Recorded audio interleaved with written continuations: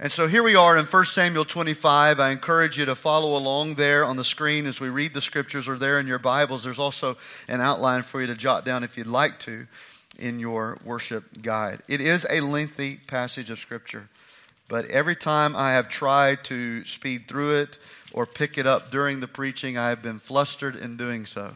So if you'll bear with me, I need to read all of these verses for my own teaching benefit, and then we'll come together to it. 1 Samuel 25. Then Samuel died, and the Israelites gathered together and lamented over him and buried him at his home in Ramah. And David arose and went down to the wilderness of Paran. Now there was a man in Moab whose business was in Carmel, and the man was very rich. He had 3,000 sheep and 1,000 goats. And he was shearing his sheep in Carmel. The name of the man was Nabal, and the name of his wife, Abigail. And she was a woman of good understanding and beautiful appearance. But the man, he was harsh and evil in his doings. He was also of the house of Caleb. When David heard in the wilderness that Nabal was shearing his sheep, David sent 10 young men, and David said to the young men, "Go up to Carmel, go to Nabal and greet him in my name. And thus shall you say to him who lives in prosperity, peace be to you, peace to your house, and peace to all that you have. Now I have heard that you have shearers, your shepherds, here with us, and we did not hurt them, nor was there anything missing from them all the while they were in Carmel. Ask your young men, and they will tell you. Therefore, let my young men find favor in your eyes, for we come on a feast day. Please give whatever comes to your hand to your servants and to your son David." So when David's young men came, they spoke to Nabal according to all these words in the name of David, and waited. Then Nabal answered David's servants and said, "Who is David? And who is the son of Jesse? There are many servants nowadays who break away each one from his master. Shall I then take my bread and my water and my meat that I have killed for my shears and give it to men when I do not know where they are from?" So David's young men turned on their heels and went back, and they came and told him all these words. Then David said to his men, "Every man gird on his sword." So every man girded on his sword, and David also girded on his sword. And about 400 men went with David. 200 stayed behind with the supplies. Now one of the young men told Abigail, Nabal's wife, saying, "Look, David sent messengers from the wilderness to greet our master, and he reviled them. But the men were very good to us, and we were not hurt, nor did we miss anything as long as we accompanied them when we were in the fields. They were a wall to us, both by night and day, all the time we were with them, keeping the sheep. Now therefore, know and consider what you will do. For harm is determined against our master and against all his household, for he is such a scoundrel that one cannot even speak to him." Then Abigail made haste, took 200 loaves of bread, 2 skins of wine, 5 sheep already dressed, 5 seahs of roasted grain, 100 clusters of raisins, and 200 cakes of figs, and loaded them on donkeys. I guess there was no need for a natural laxative after that meal. And she said to her servants, "Go on before me. See, I'm coming after you." But she did not tell her husband Nabal. So it was, as she rode on the donkey, that she went down under cover of the hill, and there were David and his men coming down toward her, and she met them. Now David had said, "Surely in vain I have protected all that this fellow has in the wilderness, so that nothing was missed of all that belongs to him, and he has repaid me evil for good. May God do so and more also to the enemies of David, if I leave one male of all who belong to him by morning light." Now when Abigail saw David, she dismounted quickly from the donkey, fell on her face before David, and bowed down to the ground. So she fell at his feet and said, "On me, my Lord, on me let this iniquity be. And please let your maidservant speak in your ears and hear the words of your maidservant. Please let not my Lord regard this scoundrel Nabal. For as his name is, so is he. Nabal is his name, and folly is with him. I guess Nabal and Abigail are way beyond the needs of marital counseling at this point. But I, your maidservant, did not see the young men of my Lord whom you sent. Now therefore, my Lord, as the Lord lives and as your soul lives, since the Lord has held you back from coming to bloodshed and from avenging yourself with your own hand, now then let your enemies and those who seek harm for my Lord be as Nabal. And now this present which your maidservant has brought to my Lord, let it be given to the young men who follow my Lord. Please forgive the trespasses of your maidservant, for the Lord will certainly make for my Lord an enduring house, because my Lord fights the battles of the Lord, and evil is not found in you throughout your days. Yet a man has risen to pursue you and seek your life, but the life of my Lord shall be bound in the bundle of the living with the Lord your God. And the lives of your enemies he shall sling out as from the pocket of a sling. She seems to know her history. And it shall come to pass when the Lord has done for my Lord according to all the good that he has spoken concerning you and has appointed you ruler over Israel, that this will be no grief to you, nor offense of heart to my Lord, either that you have shed blood without cause, or that my Lord has avenged himself. But when the Lord has dealt well with my Lord, then remember your maidservant. Then David said to Abigail, Blessed is the Lord God of Israel, who sent you this day to meet me. And blessed is your advice, and blessed are you, because you have kept me this day from coming to bloodshed, and from avenging myself with my own hand. For indeed, as the Lord God of Israel lives, who has kept me back from hurting you, unless you had hurried and come to meet me, surely by morning light no males would have been left to Nabal. So David received from her hand what she had brought him, and said to her, Go up in peace to your house. See, I have heeded your voice and respected your person. Now Abigail went to Nabal, and there he was, holding a feast in his house, like the feast of a king. And Nabal's heart was merry within him, for he was very drunk. Therefore she told him nothing, little or much, until morning light. So it was in the morning, when the wine had gone from Nabal, and his wife had told him these things, his heart died within him, and he became like a stone. Then it happened, after about 10 days, that the Lord struck Nabal, and he died. So when David heard that Nabal was dead, he said, Blessed be the Lord, who has pleaded the cause of my reproach from the hand of Nabal, and has kept his servant from evil. For the Lord has returned the wickedness of Nabal on his own head. And David sent and proposed to Abigail to take her as his wife. I guess the raisin cakes were good. When the servants of David had come to Abigail at Carmel, they spoke to her, saying, David sent us to you to ask you to become his wife. Then she arose, bowed her face to the earth, and said, Here is your maidservant, a servant to wash the feet of the servants of my Lord. So Abigail rose in haste and rode on a donkey, attended by 5 of her maidens, and she followed the messengers of David and became his wife. David also took Ahinoam of Jezreel, and so both of them were his wives.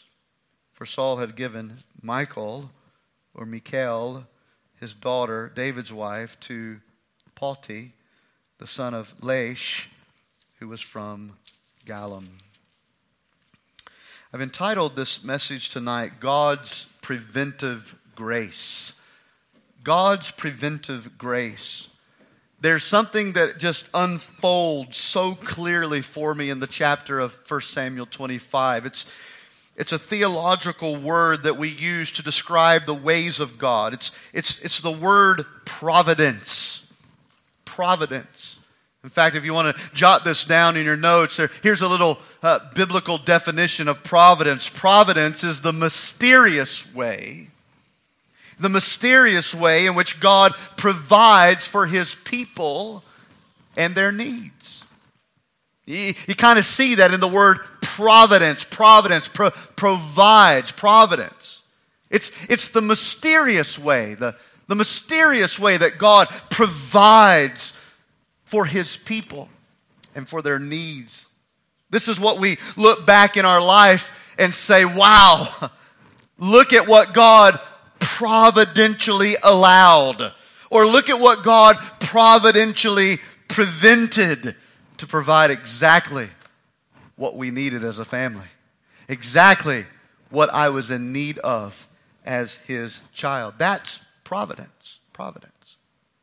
Now, 1 Samuel 25 focuses on the preventive layer of God's providence. That is, his grace at times works providentially to prevent disasters in our lives. And sometimes his grace works providentially to restrain us from acting out in foolishness, or even more foolishness than perhaps we've already done. One commentator, Dale Ralph Davies is his name. He's from Australia. Here's what he said about 1 Samuel 25. He said, the text teaches us how God rescues his people from their own stupidity, how he restrains them from executing their sinful purposes, and how he sometimes graciously and firmly intercepts us on the road to folly. Our chapter opens up with an odd way of describing a major moment in a key figure's life. I don't know if you picked up on that a moment ago, because we hadn't heard about Samuel in a while. And now we open up to verse 1, chapter 25, and here's how it begins. Then Samuel died. Then Samuel died. Again, we haven't seen very much from Samuel, heard very much from Samuel, since he privately anointed David to be the next king of Israel, all the way back in 1 Samuel chapter 16. But now we hear, in a rather odd way, that he has died. Of course, that's all that we see about him. His obituary was brief, but of course his legacy was not. So it is no surprise here that verse 1 says, all Israel gathered together and lamented for him. Now I read that and I'm thinking to myself, did that include Saul? Did Saul go and lament and mourn over the passing of Samuel? We certainly know David did, because it says in verse 1 that after Samuel's burial, David goes down to the wilderness of Paran. Now, we're not told what happened with David in the wilderness of Paran, but it is left to assume that this was his needed time alone, to mourn the death of his friend. Something that all of us who have gone through seasons of grief and mourning, we just need some time to ourselves. For David, in the most stressful moment of his life, he loses someone that he admires. This was his friend. This is the one who anointed him. And now he's gone. David has escaped to the wilderness of Paran. Again, alone, it appears here, to mourn.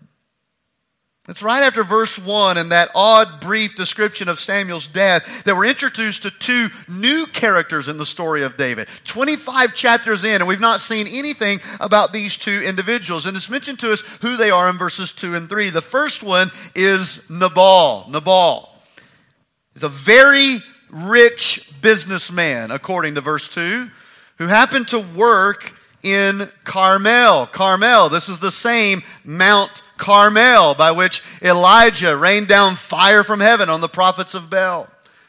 So he's working in this region of Carmel. He is described for us in verses 2 and 3 as a harsh man and one who was evil in all of his behavior. In fact, his first name in Hebrew actually means fool. Fool. He's a fool. We see that a little bit from the story. I told you about a commentator, Dale Ralph Davies. I don't know why it's so hard for me to say his full name, but I gave you a quote from him a moment ago. In continuing to read his commentary, Mr. Davies alluded to the fact that Nabal was a mulehead. A mulehead. I don't know if that's another vulgar term in Australia for what we might would call the man here in the United States of America, but either way, he's a fool, all right? He's a fool. In fact, when you read Old Testament language, like in the book of Psalms where it says, the fool has said in his heart, that's exactly the Hebrew word that is used there. The Nabal has said in his heart, there is no God. His name identifies who he is, a harsh man, an evil man, a fool. And then we're immediately introduced to his wife, Abigail, the wife of Nabal. In the very contrasting way, she is not described at all like her husband. In fact, she's described as simply smart, and beautiful. Her name could have meant Kathleen there. She's described as smart and beautiful. These are the two new characters, Nabal and Abigail. And the question is, what do these two individuals have to do with David? We've read the text already, but let's just walk through it together as we think about God's preventing grace. Three things, it just helps me out, nothing fancy, but something I can give you as a form of an outline of the passage. Number one, we see a reasonable request. A reasonable request. And we see this request in verses 1 through 13. So as we're reading here, we discover that between verses 1 and 2, it appears that a lot has happened between Samuel's death and David being in the wilderness and the introduction of these new characters. For during that period of time, some of Nabal's shepherds and their sheep had been served with kindness and generosity by David and his men while they were together in the wilderness. The text even seems to indicate that David and his men had assisted Nabal's shepherds, even protected them. The young servant came back to Nabal's wife, Abigail, and said, look, they did us no harm. In fact, they formed a wall around us and protected us at night from any enemy. After all, I find it fascinating that David would do this for these random shepherds that he met, because what was it that God called him out of to do this great work that he's doing? He called him out of the sheepfolds. That's what David was raised to be, a shepherd. So perhaps David used this experience that he had and took some time to mentor Nabal's shepherds, even though he didn't know Nabal. Had never met him. These shepherds were out in the field, and David decides in kindness and generosity that he would assist them, help them, and protect them for a distinct period of time. Again, the text implies here that some type of friendship had formed between David and his men and these shepherds who were employees of Nabal. But David and his men were in need. And the Bible says that Nabal here was a very, very wealthy man. So it's only reasonable to think that Nabal would have a whole lot to spare and could be of some assistance to the needs of David and his men. So, what David decides to do, since he has built this friendship with Nabal's employees, his shepherds, he chooses to send 10 of his men up to Carmel to seek Nabal and kindly and reasonably ask for food. And the whole approach by David was one of peacefulness. He was not bullying them. He was not manipulating them. That there's no guilt involved here. In fact, look at verse number 6. David says, here's what I want you to tell Nabal when you go to meet him. Thus you shall say to him who lives in prosperity. Go tell the rich man, peace be to you, peace be to your house, and peace to all you have. David's intentions were nothing but peace here. It was a reasonable request. He's asking for the leftovers of a very wealthy man, and it was done in a peaceful manner. Nabal's response, however, was not so peaceful. Verse 10 tells us that Nabal answered David's servants and said, who is David and who is the son of Jesse? In other words, who does David think he is? I don't care about any son of Jesse. There are many servants nowadays who break away, each one from his master. Again, now he's implying that David is responsible for what's going on between him and Saul. And notice how selfish Nabal is. Verse 11, shall I then take my bread, my water, my meat that I have killed for my shears and give them to men that I don't know? Let me tell you something. Nabal knew exactly who David was. But he refused him any kindness.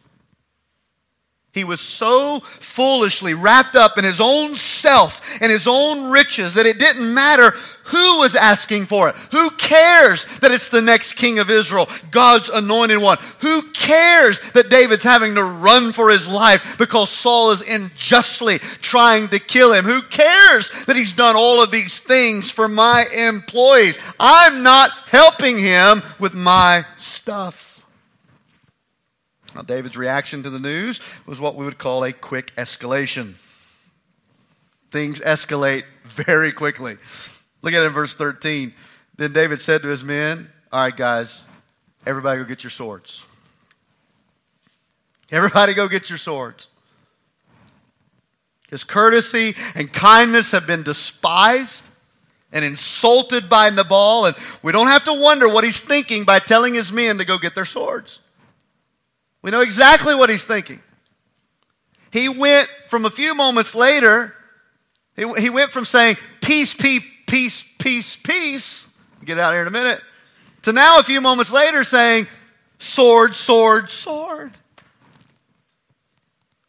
He's ticked. He's angry. It's like when you get up in the morning and you think, I'm having a pretty good day. I've had my 2 or 3 cups of coffee and I'm getting out on the road. I'm on my way to work. And all it takes is that one guy to cut you off and you're ticked.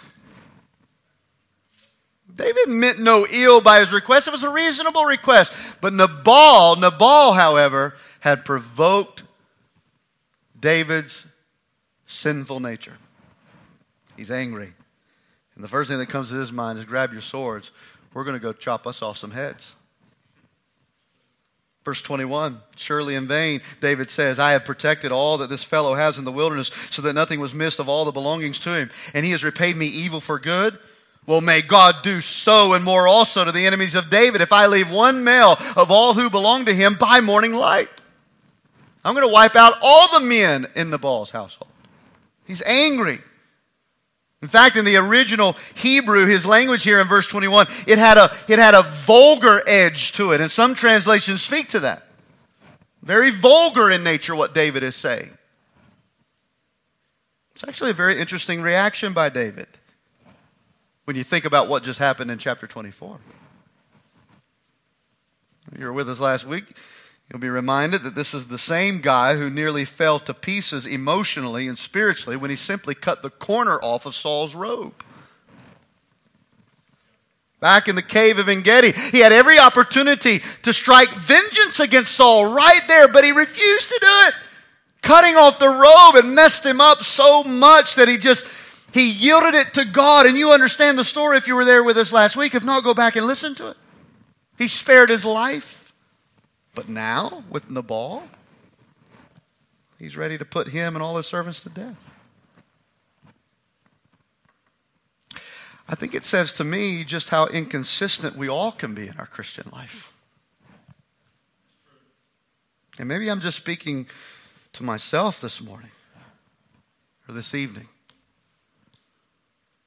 But success in the cave of En-Gedi doesn't necessarily mean that there's going to be success in the fields of Carmel. Success in this interaction at work doesn't mean that there's going to be success in that interaction at home. We're inconsistent, aren't we? We're up and down, back and forth, doing good one moment, blowing it the next. Kindness to Saul on David's part obviously did not automatically mean that he was going to be kind to Nabal. For something far less, actually. It reminds me of just how we all must continually be sober and vigilant. Daily putting on the armor of God. Daily putting it on. Daily dressing in it. For like we see here with David, the best of men are men at best. Don't forget in all the imagery, David pointing us to Jesus, but that's all he is doing. He is pointing us to Jesus. He's not Jesus. Flesh and bones just like us. Failures just like us. He gets angry just like, you may not be carrying a sword around, but I guarantee you there's been a few times you've wanted to knock your neighbor in the head. We look at David, we're thinking, man, we're just a little bit surprised that he would act like this. I think maybe you would be surprised at the way that I act sometimes. I think I'd be surprised at the way some of you act sometimes. But why should we be surprised? We're sinners. We're inconsistent. We're up and down. We're patient with the kids 1 hour and ready to ship them off the next. It's true. And your boys were here to hear that.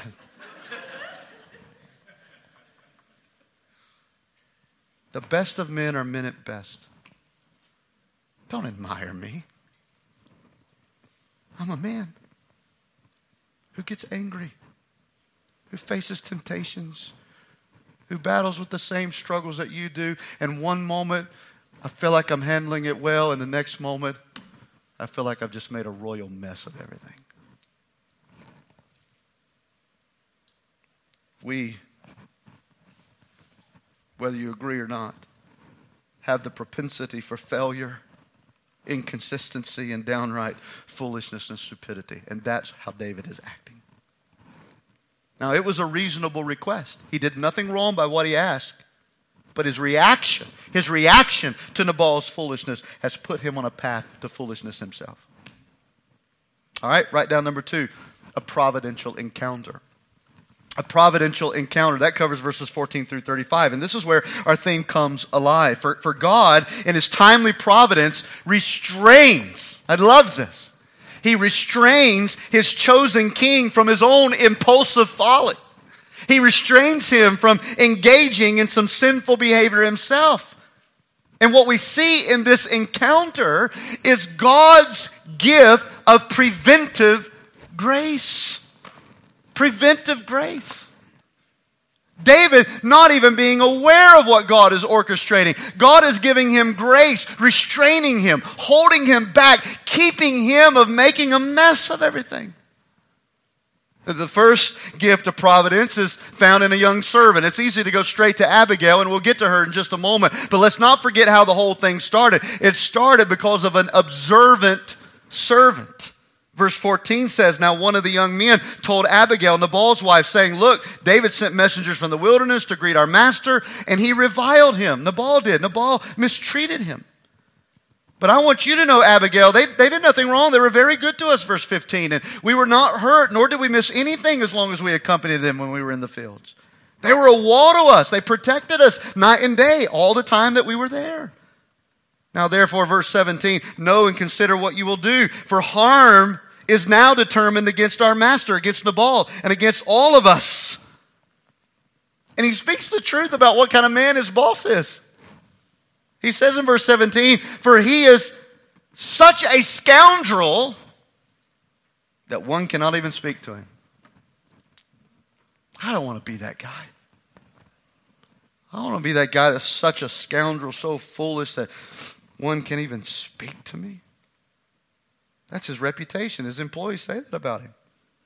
So Abigail comes up with a quick plan in a hurry, and everything she does in this chapter is obviously in a hurry. But in this amazing hurry, she prepares a meal for hundreds of men. It's quite fascinating. I don't know how she did it, ladies, but it's worth considering if you ever open up a restaurant, perhaps calling it Abigail's.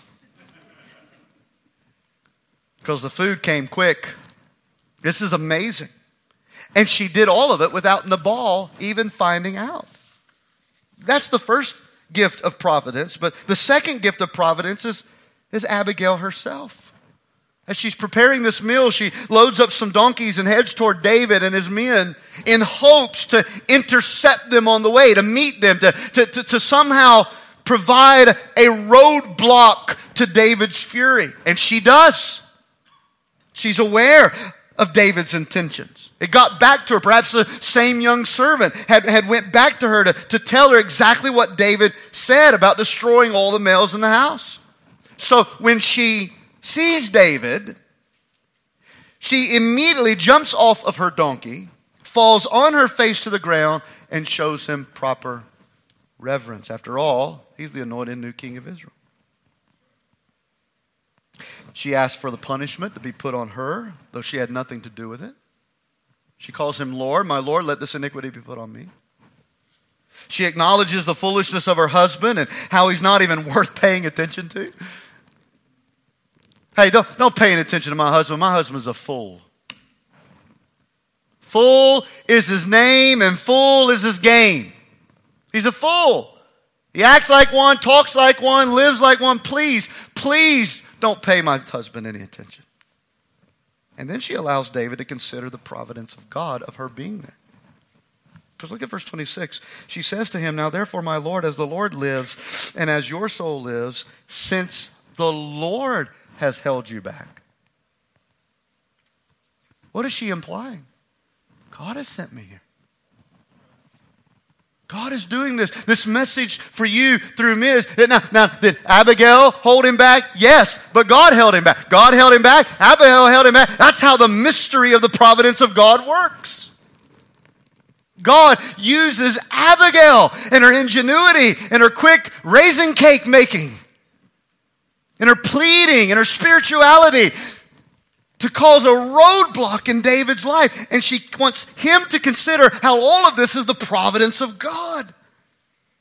As the Lord lives, as your soul lives, since the Lord has held you back from coming to bloodshed and from avenging yourself with your own hand.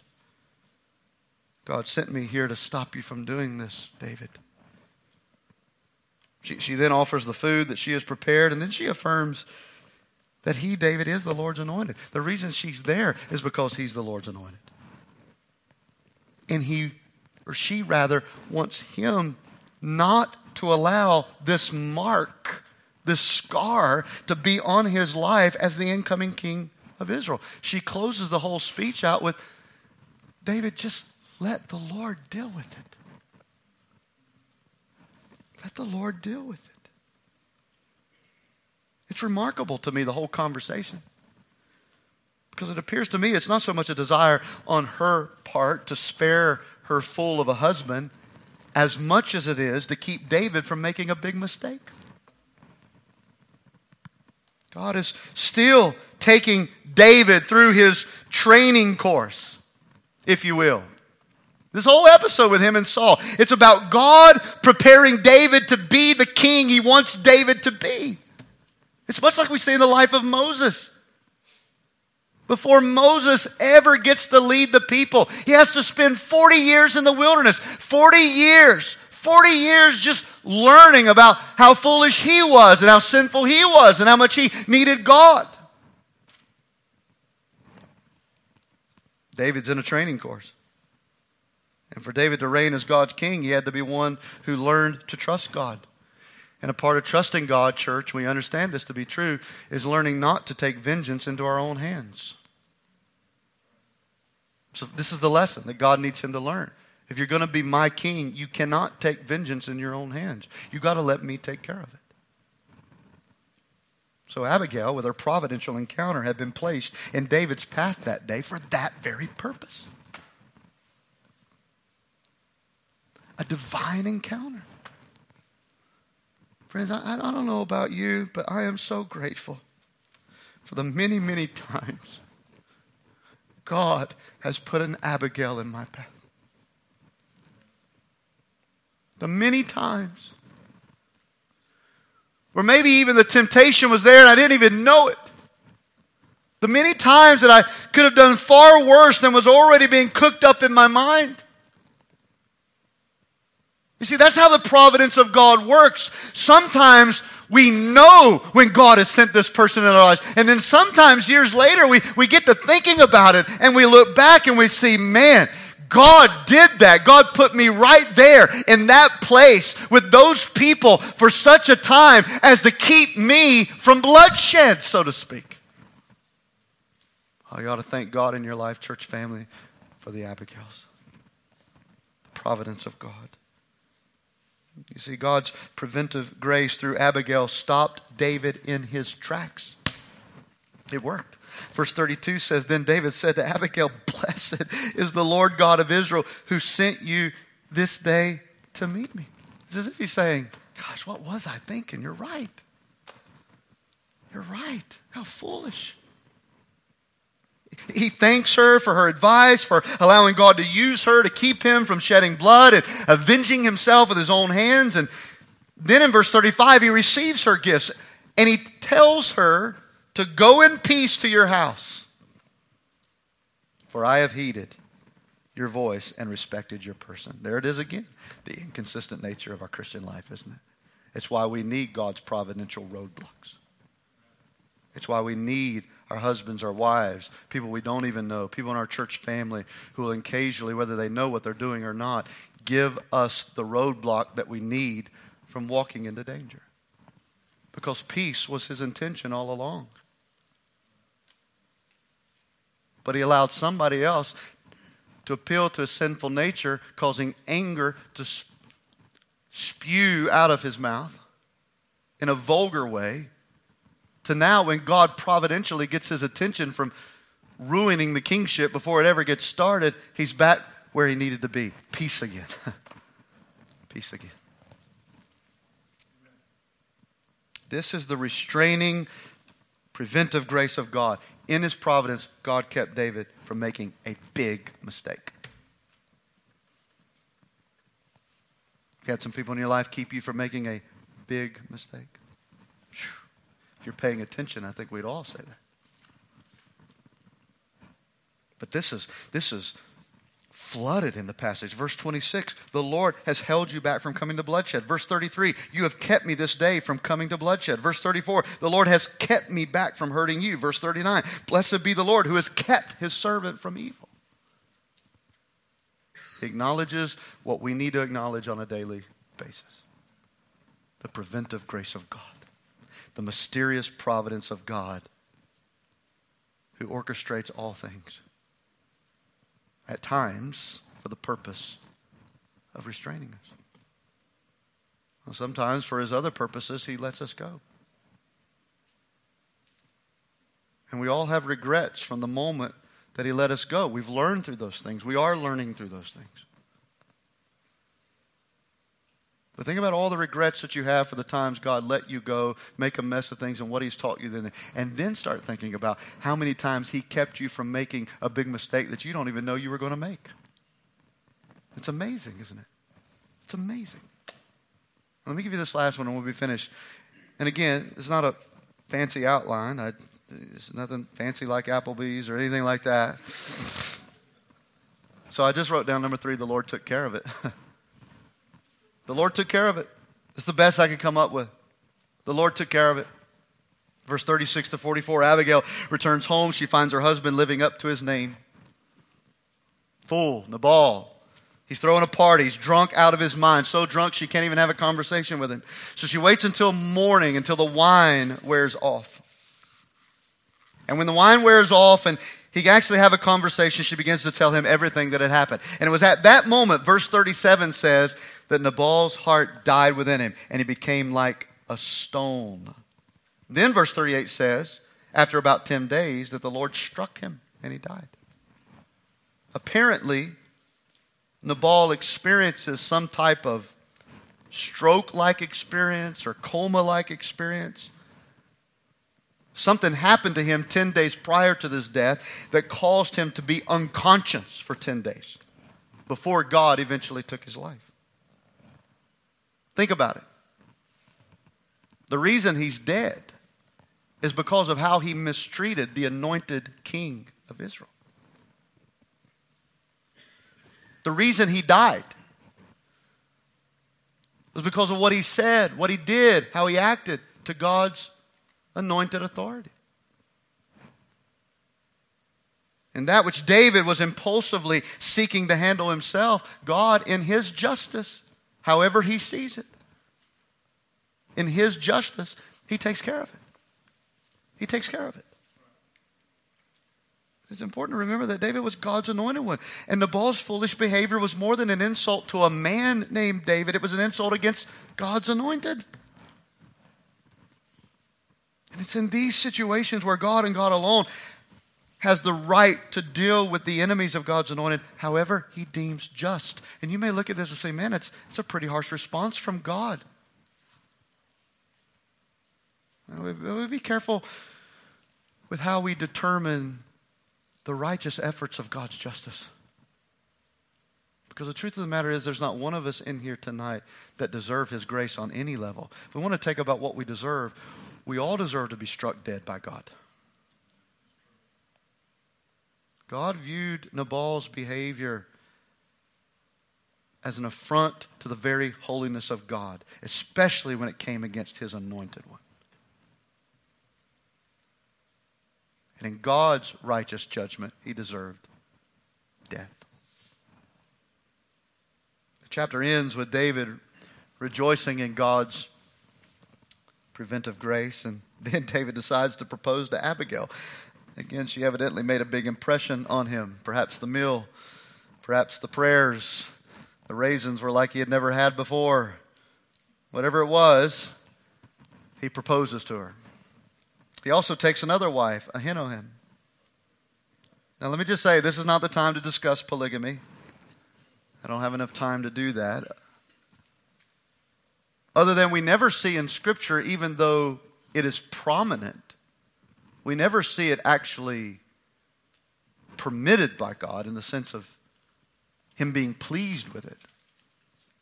And it probably deserves a topical session on another time. But we're only just pointing out tonight David's actions. He took two to be his wife. So what about Michal or Michal? His first wife. You know, after all, he's the son-in-law of King Saul, the one who's trying to knock his head off. Well, the verse tells us there in verse 44 that Saul, because of his opposition to David, at some point during this period of time in which David is on the run, chose to give his daughter to another man. So essentially, what the Bible is saying here is that she left David. She left David. And we'll see her bitterness and anger toward David wanting or receiving the throne that God had given him in opposition to his father later on in our study. But let's not miss the point of the chapter. If you go home talking about the polygamy, you have missed the point of the chapter. The point of the chapter is this. And I just want to read it as I wrote it. God is so gracious to stoop down and show us our inconsistency. And when we are headed down a path of major foolishness. That's what I take from it. How gracious, kind God is to stoop down from heaven and restrain me and prevent me from making a big mistake. We need all of His grace, don't we? And His grace is multifaceted. We could talk about His common grace being the everyday common gifts that we enjoy, a car, a house, a game of golf. You know, these are all God's common graces to us. We could talk about His sovereign grace and how that He overrules the events of this. We could talk about His persevering grace, His saving grace, and yes, as we've discussed tonight, His preventive grace. When you think about His grace in relation to stories like this that we have before us tonight, no wonder we call it simply amazing grace. Amazing grace. And perhaps that's what we need to pause and do. Is take a moment and thank God for the Abigails, whoever they were, however God put them in our path. The Abigails that we know. And then thank God for the many roadblocks, the many Abigails that we don't even realize that God brought into our lives at just the right time to keep us from ruining it all. This is the marvelous, amazing, restraining grace of God. Let's stand together for prayer.